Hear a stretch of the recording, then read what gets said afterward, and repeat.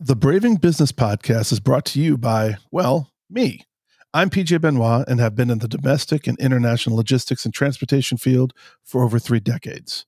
Are you looking to ship literally anything? Direct to consumer or business to business, small package, pallet and freight, truckload, international air and ocean, warehousing and distribution, and so much more? Let's connect. Go to shipwithpj.com to learn more. That's shipwithpj.com. And now for the show.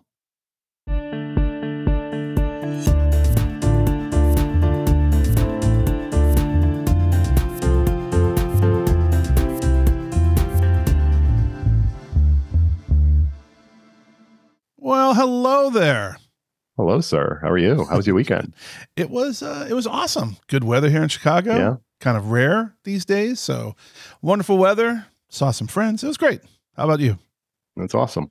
My weekend was okay. You know, I'm out there in the dating world, so it's a little different. I'm not necessarily loving it, but it's okay. It's okay. And you know what? The one thing we're actually really worried about in Tampa Bay today is where we have a storm coming right at us. So we're hoping to not get hit. You know, last year we got very fortunate. Well, we got fortunate. People to our south were less fortunate. And I definitely don't want to wish any harm on anyone. So Correct. My hope is that wherever this makes landfall, it doesn't cause any significant damage.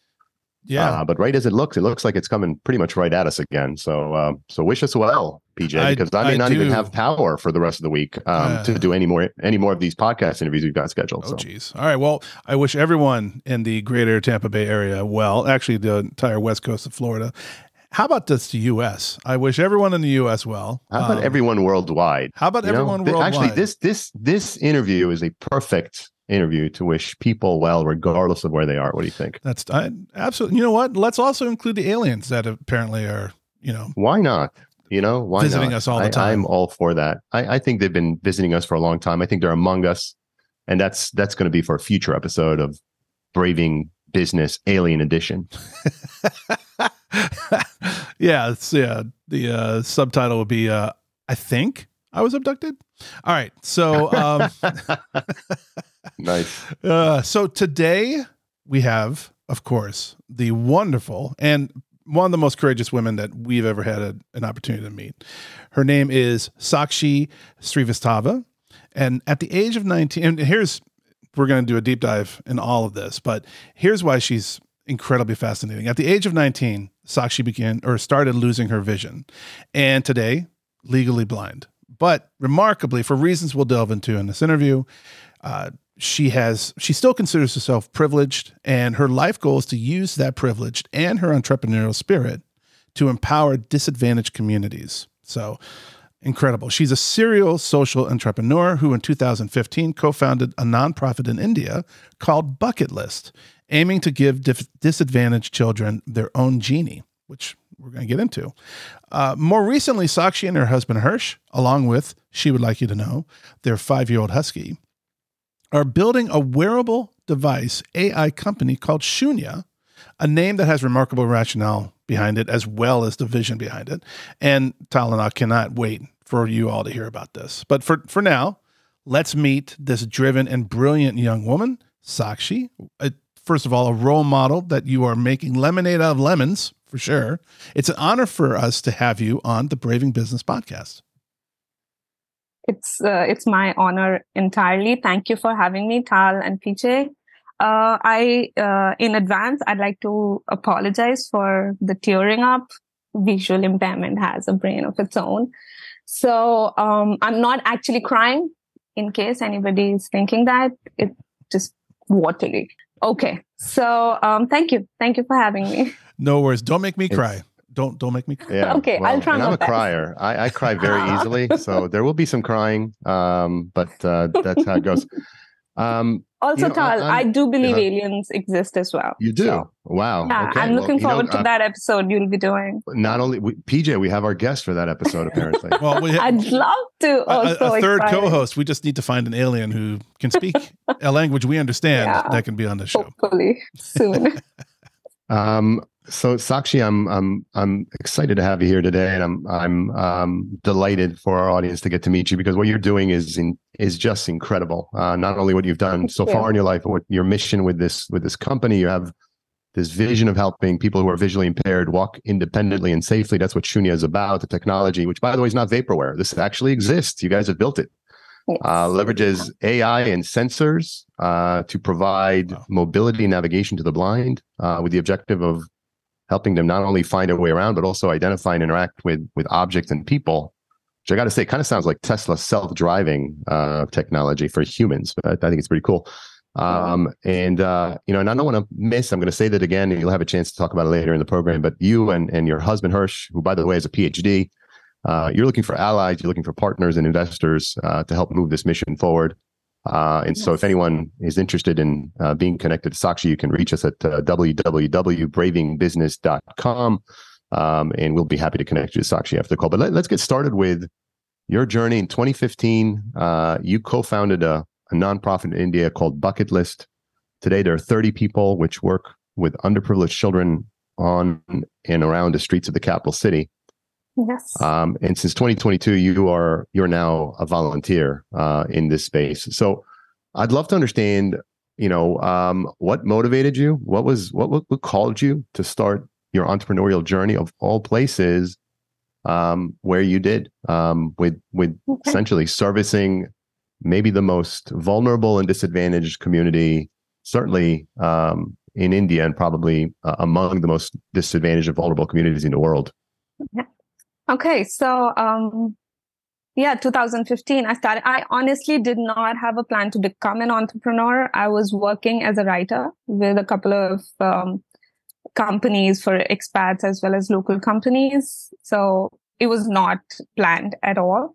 What took me to it was just an experience where me and my friends were hanging out at a place near a corporate space in Delhi, the capital city. And we just started speaking to a couple of kids. They were essentially rat pickers, and they were picking the trash over there. And they were just tiny kids. They were like 4 years to 12 years, anywhere in between that age. And so one of the friends who I was hanging out with, she is a social worker, like by education, by her profession. And she wanted to start the organization. We were there, we got talking. And at the time, I did not know what I would do, honestly, but I knew I had to do it. I just How old were you in had to do it. 2015, Sakshi? How old were you in 2015? I was 24. I was 24. I had to do some maths there. So I was 24. And what did you do at 24, PJ? I don't think you started a nonprofit to help disadvantaged children in 24. 24, geez.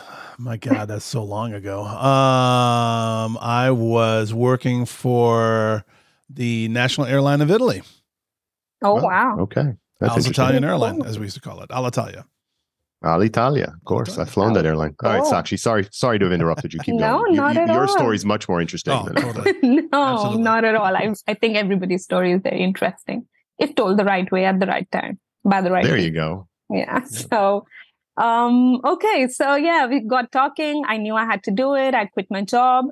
I started as building all of the content for the organization. And of course, I was always on the ground. Slowly, I learned. I'm a big believer in learning continuously. I don't so much believe in degrees. I believe if anybody is up for learning anything, you'll find the content. You'll find a way. Maybe not the stamp and the degree of the big universities, but you'll have the learning for sure. So I learned my way through it, through social work, through social entrepreneurship, through child psychology, and all sorts of things required for it. We developed whatever was required, and I jumped right into it. I was a full-time co-founder and operations head for 7 years before I switched to volunteering position. And then again, did not plan to get into entrepreneurship. So I'm a very passion-driven person, right? I don't do things. I learned early on that if I do things which my heart is not into, I will not succeed, right? So yeah, I did not plan to become an entrepreneur one more time, but my husband, who you mentioned earlier, and the founder of Kshoonya, he came up with this brilliant idea, and I was instantly hooked. I knew I had to do it. So with his motivation, his brains, his experience, and my experience put together, this is where I am. So once again, I'm an entrepreneur. First time it was a nonprofit. Now I intend to build a successful company in US. So that is amazing. I love the accidental entrepreneur. Right? Yeah, like really, that's perfect. Yeah, that's exactly what happened. Because what it means is that you are purpose and passion driven, right? There's a lot of entrepreneurs who are trying to figure out, how do I make this better? How can I leverage this or take advantage of a miscue here, or whatever the case is. There's many reasons why you want to be an entrepreneur, why you want to start something. But I always think that the accidental entrepreneur is the one who's like, just like you're saying, never really thought about being an entrepreneur, wasn't a huge goal of mine, but all of a sudden here I am because I believe in this.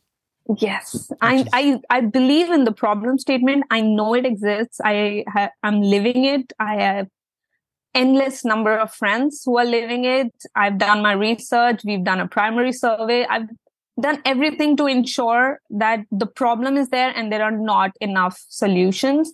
And I feel the more I get into it, the more passionate we get about it. There's no turning back, right? It has to happen. If we don't do it, who would, right? Sure. We can't keep waiting for solutions to just pop up someday if somebody else thinks of it.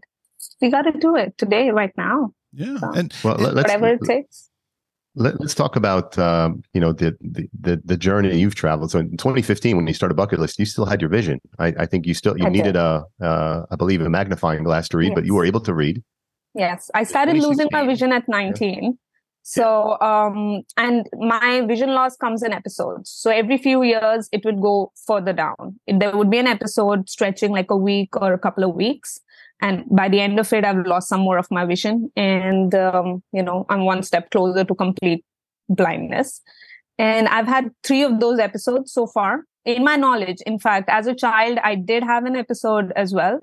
That's what my doctors assumed because my field of vision was reduced by 19 already. I just hadn't caught it. So, in my conscious memory, I started losing my vision at 19. Another episode happened at 25, which was the tough space. I started Bucket List at 24, and within a year, my biggest episode happened. And it was crazy. I was, before 19, I was perfectly fine. I was reading books. I'm a big reader. After that, I was into magnifying glasses. I would zoom in a lot. Most of the things I wouldn't even read because I wasn't introduced to assistive technology yet. I was still trying to chase that version of myself of being fully sighted. At 25, when I had my biggest and second episode, I think that was the biggest one. And that was really challenging because that was when I went from magnifying glasses to not being able to see at all because it all went really hazy. So that's when I got into assistive technology, and somehow, Bucket List really needed me at the time, right? We were really young. We were just starting off. We all had our, chores cut out for us, what we had to do, what we must do to reach the point where we want to be. And to have that kind of breakdown in the middle of that phase, it was crazy.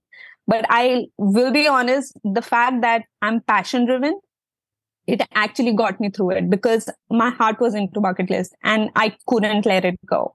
It took me a week to mentally get myself in that space. And once I did, I think I remember writing a long email to my co-founders and I told them I'm going through this. I'm going to need 30 days, like a complete off. I'm going to get myself back up.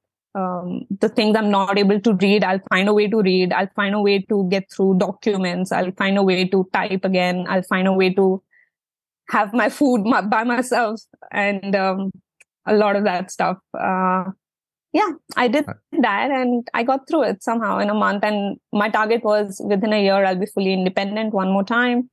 And I did that again. So I think I don't know if you heard that sound, but that was actually the emergency management system. No. Did you hear it? No, it didn't get through, but you did not. Okay. Well, wow. I heard it loud and clear in my ears. It has to do with the fact that we're in Tampa Bay, which is, as we speak, facing a pretty bad storm. I'm glad you guys didn't hear it. I was, PJ knows this about me, actually, Sakshi. I have suffered from a hearing loss in one of my ears almost my entire life. And actually, 3 weeks ago, I had it repaired. It was a birth defect. 3 weeks ago, I had it repaired. And congratulations. Is it it's working? amazing. Other than, yes, it is working. It's working too well. The first few weeks after surgery, I'm told the degree of sensitivity in the ear is incredible. And so literally I'm hearing ringing in my ears now. I apologize for interrupting you. No, it's absolutely fine. I thought everyone could hear the same thing I could hear, which was a very loud beep. Okay. I'm surprised. I'm in Tampa too. I didn't get that notification. Your phone's probably on mute, which I forgot to do before I started the interview. So there you go. Worries. So Sakshi, I have a couple questions for you, but first, if you don't mind, take us back a little bit. So just because I'm unaware of what you've gone through from a vision loss perspective, was it something genetic? Was it a disease? Is it like a tumor thing? There we go. I'm sorry. No worries. Your phone's wrong. Are you getting the same thing I got? There you go. Yeah. The emergency broadcast system is telling us to run, I think. We'll do it right after the interview. Don't go yet. Let's finish the interview first. Then you and I are both getting in our cars, getting the hell out of Dodge. Done. Absolutely. All right. Yes, PJ. So I'm sorry. So what was, at 19, that is kind of like a shocking age, right? I have children who are teens, young adults. So to think, one of my children may lose their sight at 19 is horrifying, right? It's very scary. So what caused that to happen to you? Nobody knows. Really? So my doctors in India assume it's an autoimmune condition. It's all assumption based on elimination process. So millions of tests, probably, or thousands at least. And we don't know exactly. Indian doctors think it's an autoimmune condition. The American doctors thought initially it might be genetic. They ran the test, but it was inconclusive. So nobody knows why it happens and how it happens. And honestly, at this point, it's gone so bad, they're not even able to detect any difference. Like, it's already pretty bad, right? Oh, wow. So how do they know if it's gone worse? And when you no, we don't know. Okay. And I'm sorry about that. Not knowing, it's got to be incredibly frustrating. Yeah, when you said you have an episode, is it like a migraine? Is it No. That's the frustrating part. A lot of times I lose a lot of my vision just because I'm not able to assess that I'm losing it, because there's no physical sign. What I have to keep doing over the years is I keep checking my vision every few weeks, and I'm checking how much am I able to see, what's the area, what's the level of haziness. If it's changing, then I rush to the doctor. They put me on steroids. I've been on steroids and medications for like over nearly 2 decades now. So, there's hardly any tell either. Wow. So, I've basically accepted it's going to happen. So sooner or later, it's fine. It's going to happen. Well, no, thank you. Thank you for sharing that. And to highlight this, the statistic is that there's 2.2 billion visually impaired people in the world. So I'm assuming that's from just, light eyeglass wearers all the way to complete vision. Surprisingly, I am not, those statistics don't include correctable vision things. So, wow. Yeah, they are moderate to severe. There's this term MSVI, moderate to severe visual impairment plus blindness. So 2.2 billion is primarily that. And I believe you told us in the pre-interview that that's a number that's supposed to double. It's supposed to double so blindness is supposed to double in 25 years, and visual impairment, MSVI, is gonna triple in 25 years. Those are the statistics. However you see it, good way, bad way, the market is gonna boom. Yeah. Right? You might, however you might feel about it. It's mixed feelings, of course, but the market is gonna So then Kshoonya, this company that you're creating is absolutely one of the best targeted things then. Absolutely. And it's the perfect timing. There's not enough assistive technology. There's barely any assistive technology out there. There are no big companies investing their money and resources in it. However, all the ones who have made it, they are $1 billion companies right now. So $1 million, sorry. I think the biggest shareholder, had a revenue of 10 million in 2020. So the space is going to shoot. It's just the timing. Right now, we are in the nascent stage of assistive market. And yet it's already a 8.3 billion market in US alone. Jeez. So, and you had mentioned that. I'm sorry. Go ahead, Tal. No, it's fine. I want to maybe dive into Kshoonya, the story behind the name. Yeah. So it's a really fascinating name. I had to read up on it because, at first when I saw the name, it's actually spelled with a silent K. Yeah. So I was saying it all wrong. And then you told me what the name was, and you told me a bit about the name. And then I went and did some reading about the name, and I was blown away by the rationale behind the name. Can you tell the audience what the name Kshoonya means? I appreciate the effort. And yes, of course. So Kshoonya is the Sanskrit word for zero, literally speaking. And philosophically, it essentially means everything that encompasses everything else. So as you would know, 90% of an atom is empty space, right? So I wouldn't know that. That's very kind of you to think I would, but I would not know that at all. PJ, would you know that? I was nodding like I did know it, but no, I didn't know it. Yeah, no, I didn't know it at all. I mean, not even a little. My son would know it, I'm guess it's sure, the PhD husband thing. That's why probably I wouldn't know either. So it's very, I feel honored that you assumed that I would know that, but I don't. Yeah, it's not my fault. I don't take any credit for that at all or any blame for it. But as you were saying, and as we all know, 90% of an atom is empty space. Yes. I learned that. It's actually space. So we want our audience, since PJ and I, of course, know this. Yes, of course. Go ahead. I have a tattoo of it on my back. Please. Yeah, of course. So, all right. So we essentially want to be that obvious. Assistive technology doesn't have to be a privilege. It needs to be a right. There is enough and imagine 2.2 billion is just visual impairment, right? There are so many other types of disabilities out there. It's all around you. And yet, do you see disabled people around you walking on the streets? Just like a part of the regular society? No, they don't. Not enough of us do. We are so damn scared to get out of our comfort zone because the world out there is scary and it's dangerous and it's not accessible. It's not worth the amount of effort we have to put in to kind of navigate the world that's made for sighted people, right? So assistive technology needs to be that obvious that disability should not be such a, what would I call it? Like such a curse, It shouldn't be a curse. Like, I remember when I started losing my vision, my parents, as this, I'm sure you can imagine, they were losing their shit. Of course, we were all trying to be really strong for the other person.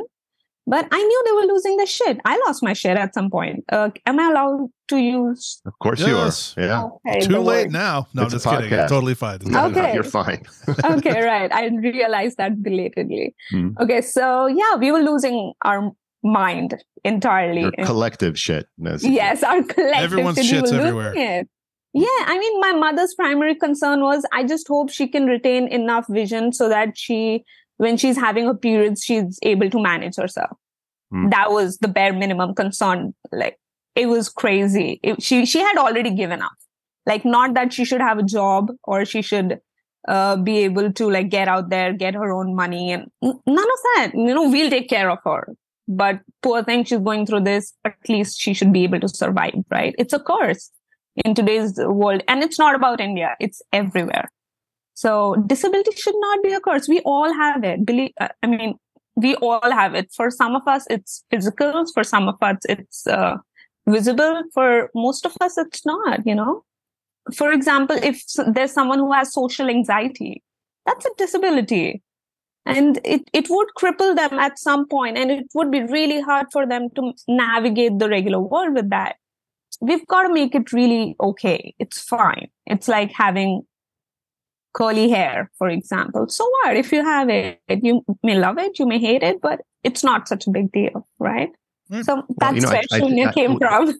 One of the interesting things about Kshoonya being essentially zero or emptiness or nothingness is, and I love this part when I was reading about it, that emptiness or nothingness or zero, when added to other numbers, can really increase the order of magnitude, right? So you add two zeros to a one, and you have 100, right? 100%. Beautiful. Yes. And, so I think the point here is, let's not leave anyone behind. There's an opportunity here to bring people along and not only improve their lives, but improve our collective lives because they have something to contribute. And they're being held back from doing that. So I think that's imagine the amount of economic growth we'll have if all of the disabled people are able to function professionally the same way as everybody else.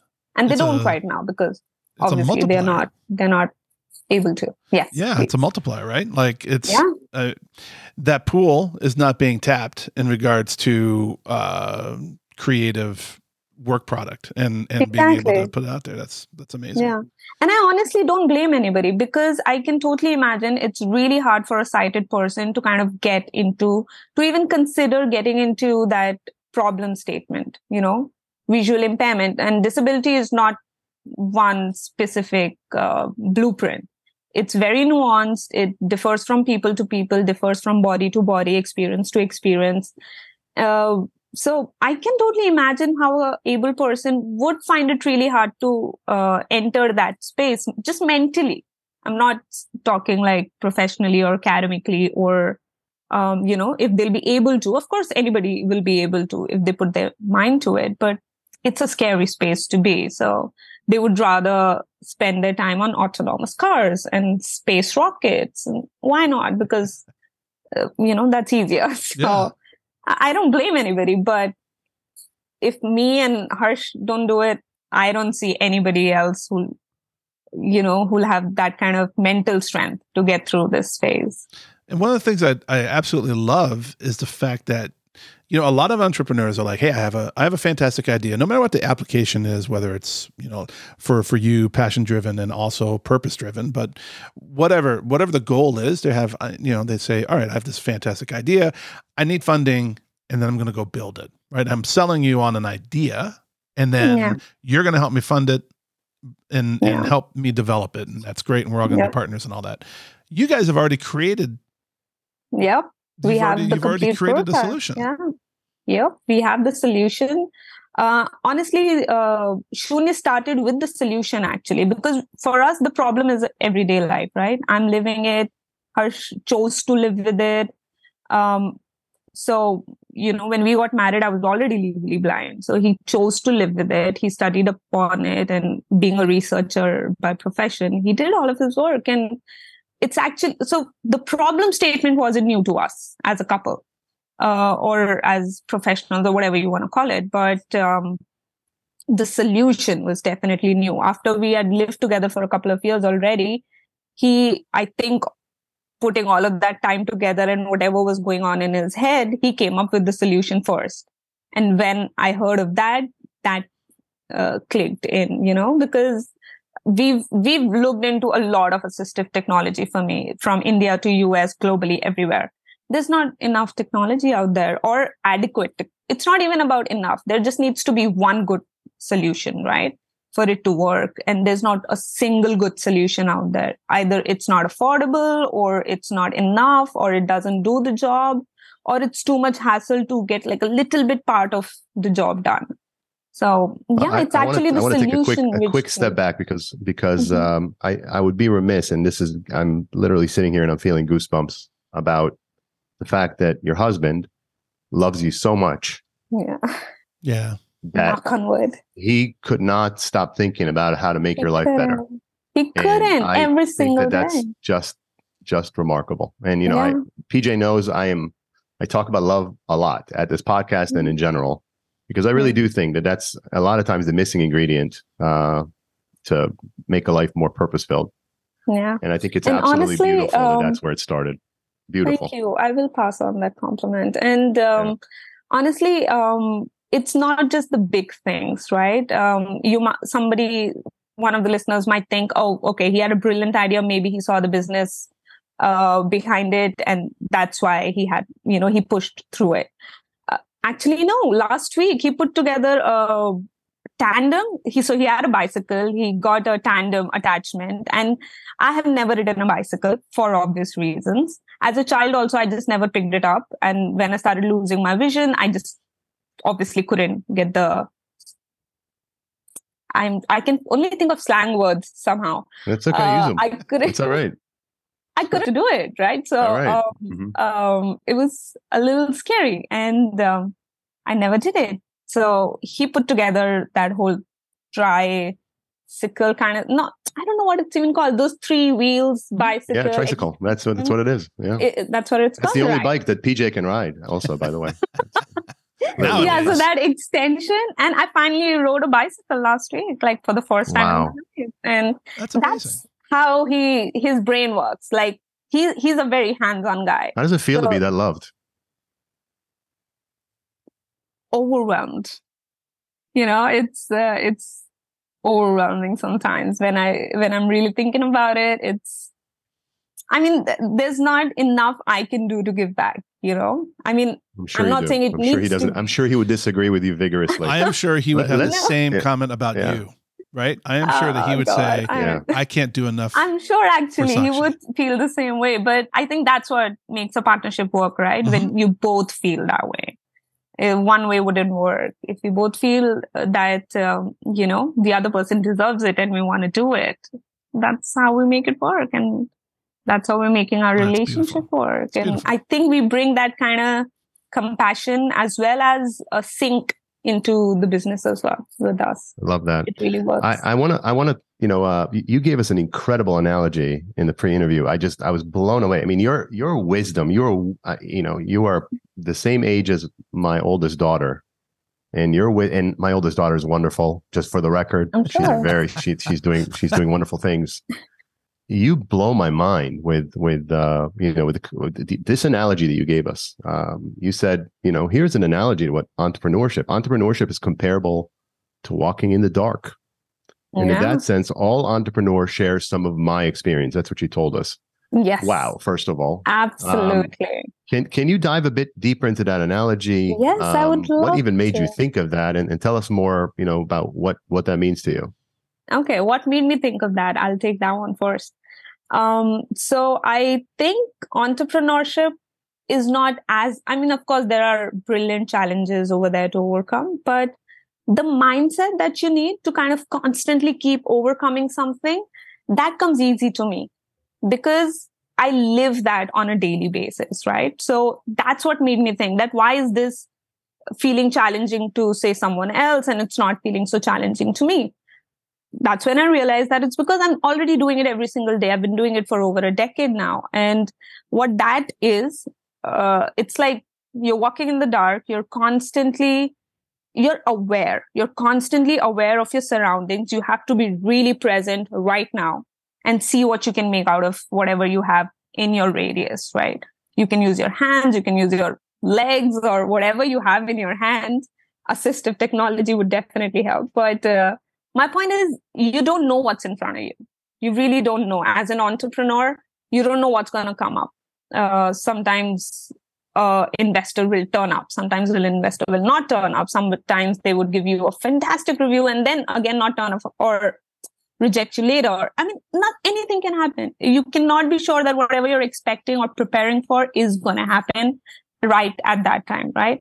So it's very close to that. If you close your eyes and you practice walking around and going through your daily life, God forbid you ever needed it, but if you consciously try to practice that, once you overcome that fear of the unknown, you can be a better entrepreneur. I promise you. It's just that fear of unknown, that what's going to happen? What if this happens? I remember when I started losing my vision, and I have a lot of friends who do this fun. It's fun for all of us, visual impairment. For us, it's no big deal anymore. So we've done it a lot of times. We all blindfold ourselves and everyone's getting through some obstacles. And it's just that fear. The moment someone is over that fear, you can achieve anything. So I think it's very comparable. It's you use whatever resources you have and you get through the darkness. Do not be afraid of what wall or pole or pothole is coming your way. You'll be fine if you're ready. If you're ready in your head to overcome a challenge, I think it's going to be fine. Any entrepreneur will be fine. Yeah, I think that's a very pointed analogy, right? I think it's very on the nose, as we would say. But I also think that, for some entrepreneurs, if you're starting a business and you're still working a full-time job somewhere else, then it is somewhat like walking in the dark, right? You're kind of arms outstretched. You're feeling your way through it. For others like myself, where we just leave everything and dive into it, it's almost like sprinting in the dark because, oh God, that's how I feel all the time. I'm out of breath and terrified. Right. Yes. So that's you just improved the analogy so much. Well, I don't know about that, but. That's so much better. Well, he does that. PJ's an added value kind of guy. Oh, thanks. Yeah. I don't have any inherent value myself, but I just kind of leech off everyone else. It works out really well. So real quick about Kshoonya and the technology itself. Mm-hmm. Is it something that you wear? Is it something like, it's like it's a wearable device. We've developed a deep tech technology solution. Basically, it has from AI to software to hardware. It's a combination of multiple technologies, and it's going to be embedded into a wearable. It is a wearable, the prototype, and you wear it on your legs. It gives you haptic as well as audio feedback, whichever the user might feel. As you can imagine, sometimes we need our ears really open because if sight is not working, the ears have to work. So you might just want haptic feedback. And sometimes you might not want haptic feedback. You want to cut yourself off and you want, there's hi. Can you guys see him? Oh, there he is. There he is. He wants to play. I can't play right now. Sorry. I'm sorry. Okay. So what was I saying?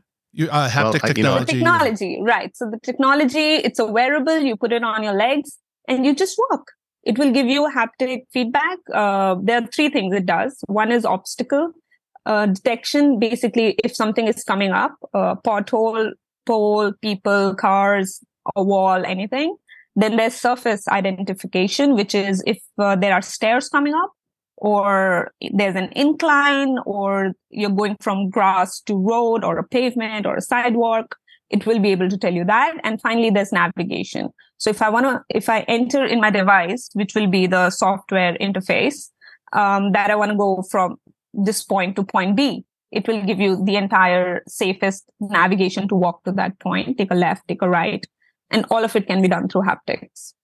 Yeah. It's amazing, PJ. When I had a call with Sakshi and a couple of her colleagues, I think Hirsch was one of them, and I, of course, and I heard this and I smugly said, "Oh, this is basically like like what Tesla does with allowing you to see your environment." And Hirsch is a very gentle guy, and what he said to me was, "That is true, but we're building a device for $200." Tesla's technology, just that part, is about $10,000. Yeah. To give you a sense, and they have a lot of space in the car to make it work. Right?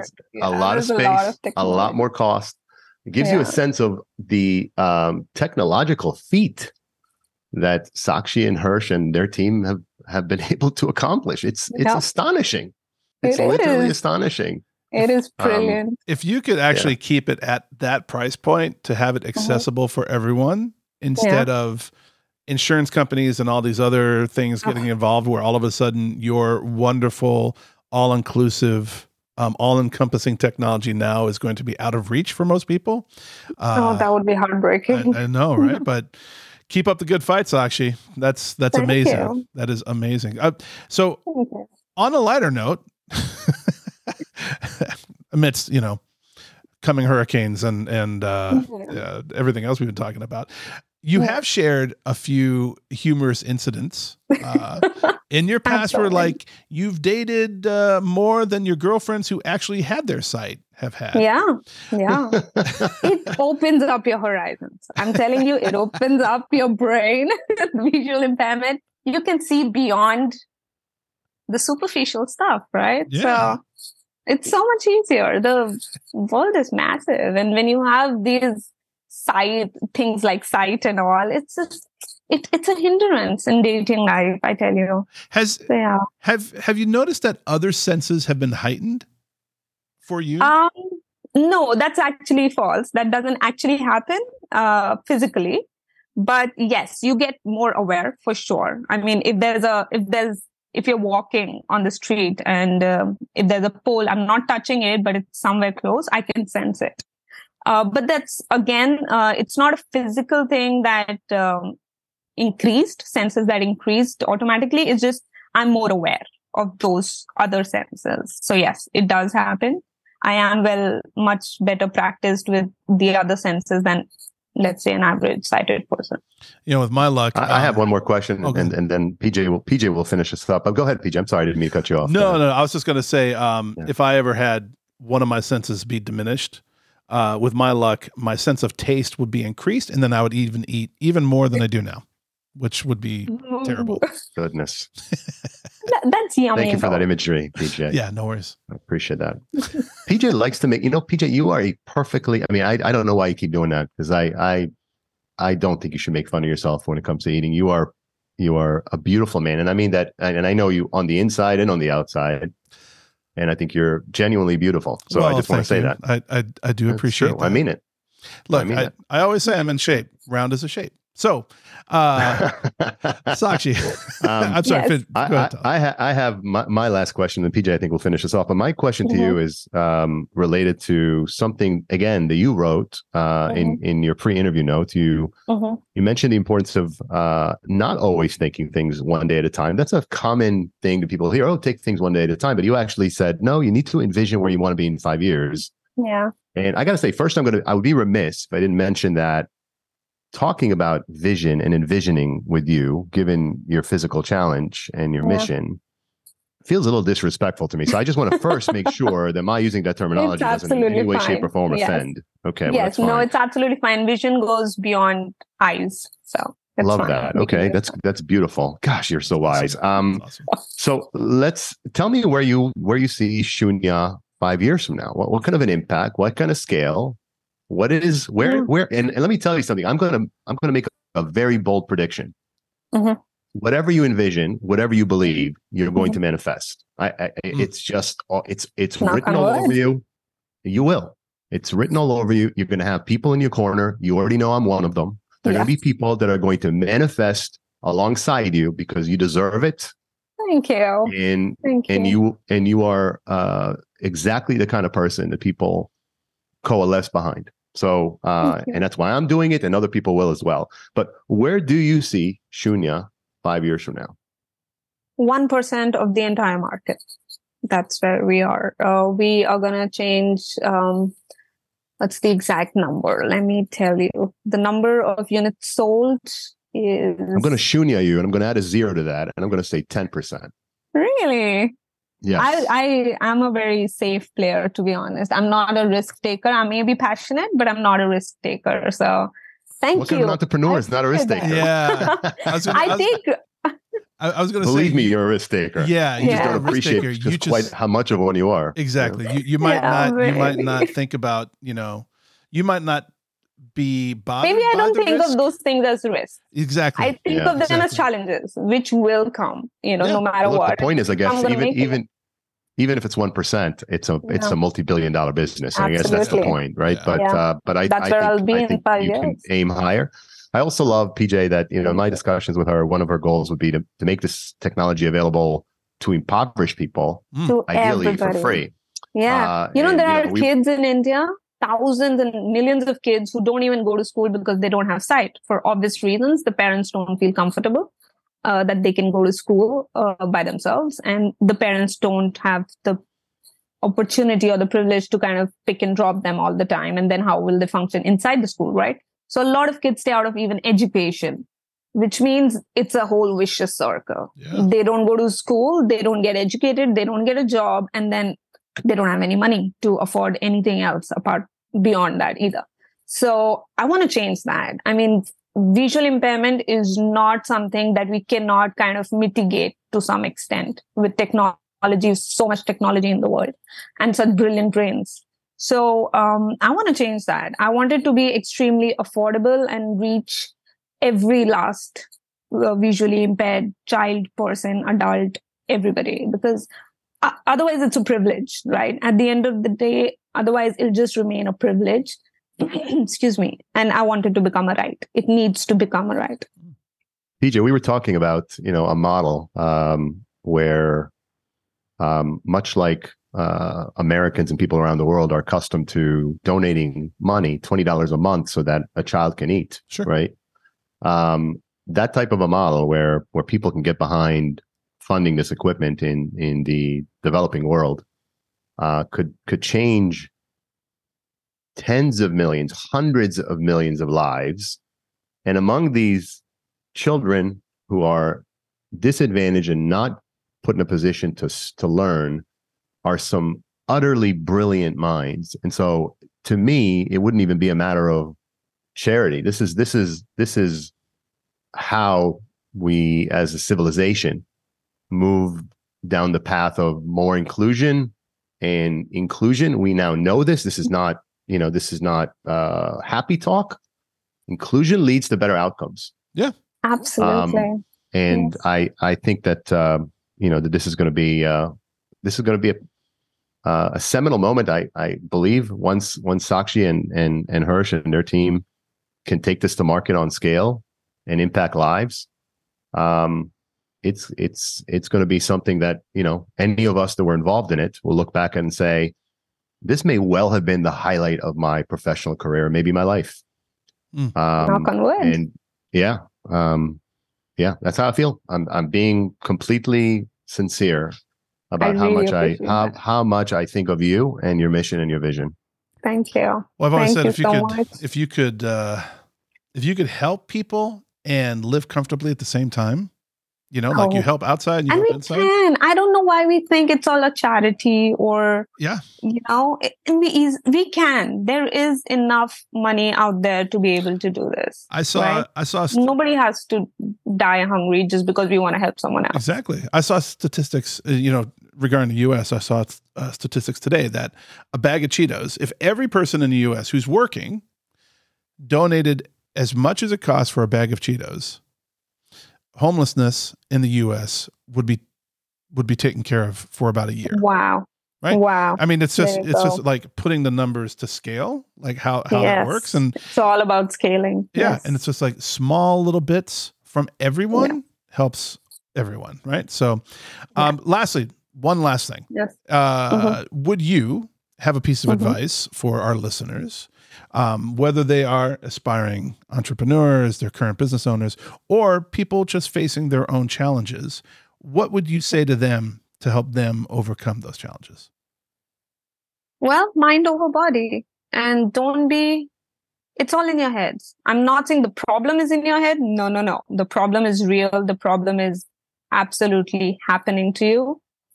But the solution might stem from your head. So if a lot of times, I don't want to be generic and go like, it might apply to every single person, but most of the people, if you are ready to kind of overcome it, if you've put your head to it, reach out for support. Ask other people. If you need, if it's mental health, ask for therapy. If it's physical challenges, go for assistive technology. If it's entrepreneurship, look for funds. Do what you can and then look for funds. I know if not everybody, then there will be somebody who will back you up, just like Tal is supporting us, right? So there are a lot of things that you can do to overcome it. The outcome might not be the same. I cannot tell you that the outcome will be exactly that you envisioned, but it will be something, and maybe it'll even be better. You don't know that, right? So don't stop fighting is all I would ask. And that's one thing. Do not stop fighting. There is a solution. The world is massive. There are billions of people out there. There has to be a solution, right? There's no problem without a solution. So don't stop fighting and overcome the fears. If you can overcome the fears, the only way through fear is through the fear. Like you have to get through it, experience it, process it, and get to the other side. I think that would do it. In most cases. My favorite TV show is Ted Lasso. I don't know if anybody. Oh, I love it. Yeah. I have. If you haven't seen Ted Lasso, it. you must see Ted Lasso. Probably one of the most brilliant. It was miscast initially as a comedy, and it is very funny. Yes. But it is well beyond that. It is actually, one of the most incredible example of leadership and humanity that I've ever seen. And there's a scene in season 2 where Ted and his team get relegated. If you're not, I'm a big soccer fan, so if you don't know what relegation is, because it's not kind of an American thing. Relegation isn't, if you play in certain leagues in Europe, certain teams at the end of the season, the ones that finish in the last 3 or 4 places, get relegated to a lower league, and teams from a higher league get elevated up. And it's a tragedy for the fans, put it in perspective, tragedy being subjective. And often for the players and the club, the owners, the coach. And there's a scene where Ted's team has just been relegated, and they're all very demoralized. They're sitting around, and Ted tells them a story. He called it rom-communism. He was going to tell them about rom-communism. And I actually have this speech taped to my monitor. It's not very long, so I'm going to read it to you. Yeah. It says it's the rom-communism speech. It's season 2, episode 5, for those of you that are interested. He said this: if all those attractive people can go through some lighthearted struggle and still end up happy, then so can we. Gentlemen, believing in rom-communism is all about believing that everything's going to work out in the end. Now, in these next few months, they might be tricky, but that's just because we're going through our dark forest. Fairy tales do not start, nor do they end, in the dark forest. That's something that only shows up smack dab in the middle of a story. But it will all work out. Now, it may not work out how you think it will or how you hope it does, but believe me, it will all work out exactly as it's supposed to. Our job is to have zero expectations and just let go. Yes. Probably the greatest scene. I can't tell you how many times I've looked at that speech. It's taped to my monitor for a reason, because entrepreneurship and life, there are so many moments where you're in the dark forest. And if you forget if you're in the dark forest, it's not the end. That's what that means. Yes. That's what it means. Exactly. And you're the embodiment of that, Sakshi. No, thank you. I think that's a great advice to add. Watch Ted Lasso for any entrepreneur. Absolutely. And it's not just or leader. Like, there are parts of, it's all about leadership and how you bring a team together, how you bring them in the same headspace. It's crazy. It's beautiful. Yeah. Well, listen, I want to again end by, in similarly where we started. You and Hirsch and your team are raising money. I've already committed to being a part of investing in the business and helping you succeed. I'm calling on others who are listening, who are inspired by Sakshi, to reach out to us at bravingbusiness.com. I'd be honored to connect you to this incredible young woman and her equally incredible husband. I could not be more grateful to you. This episode, and PJ and I have now recorded, I think, 12 out of the first 22 season 1 episodes. This has been my favorite episode. And you're my favorite guest. And I say that with nothing but respect and admiration and love for the wonderful guests we've had so far. Of course. But this is special. This is a special moment. I'm so honored to have you here.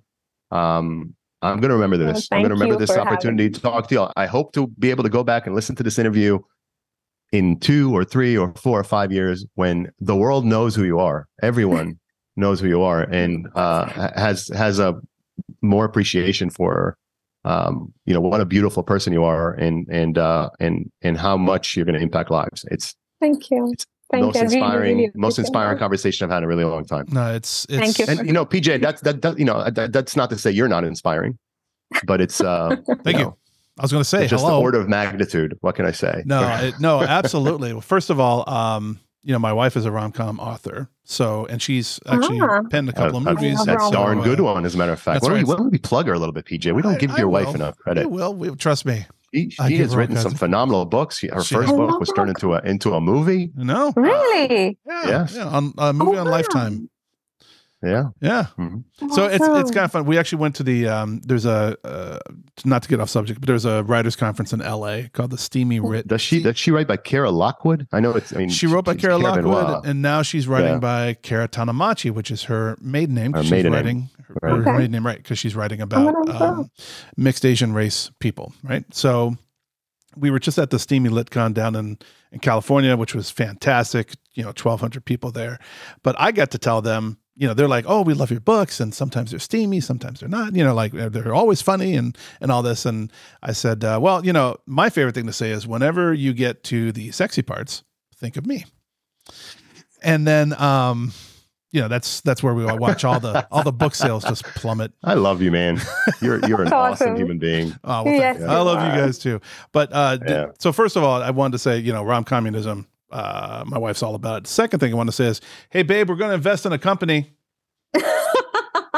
Thank you. You guys are the best. We are looking for angels. So listeners, any of you, any of people anybody interested in investing in a future billion-dollar company, please do reach out. Absolutely. We would love to hear from you.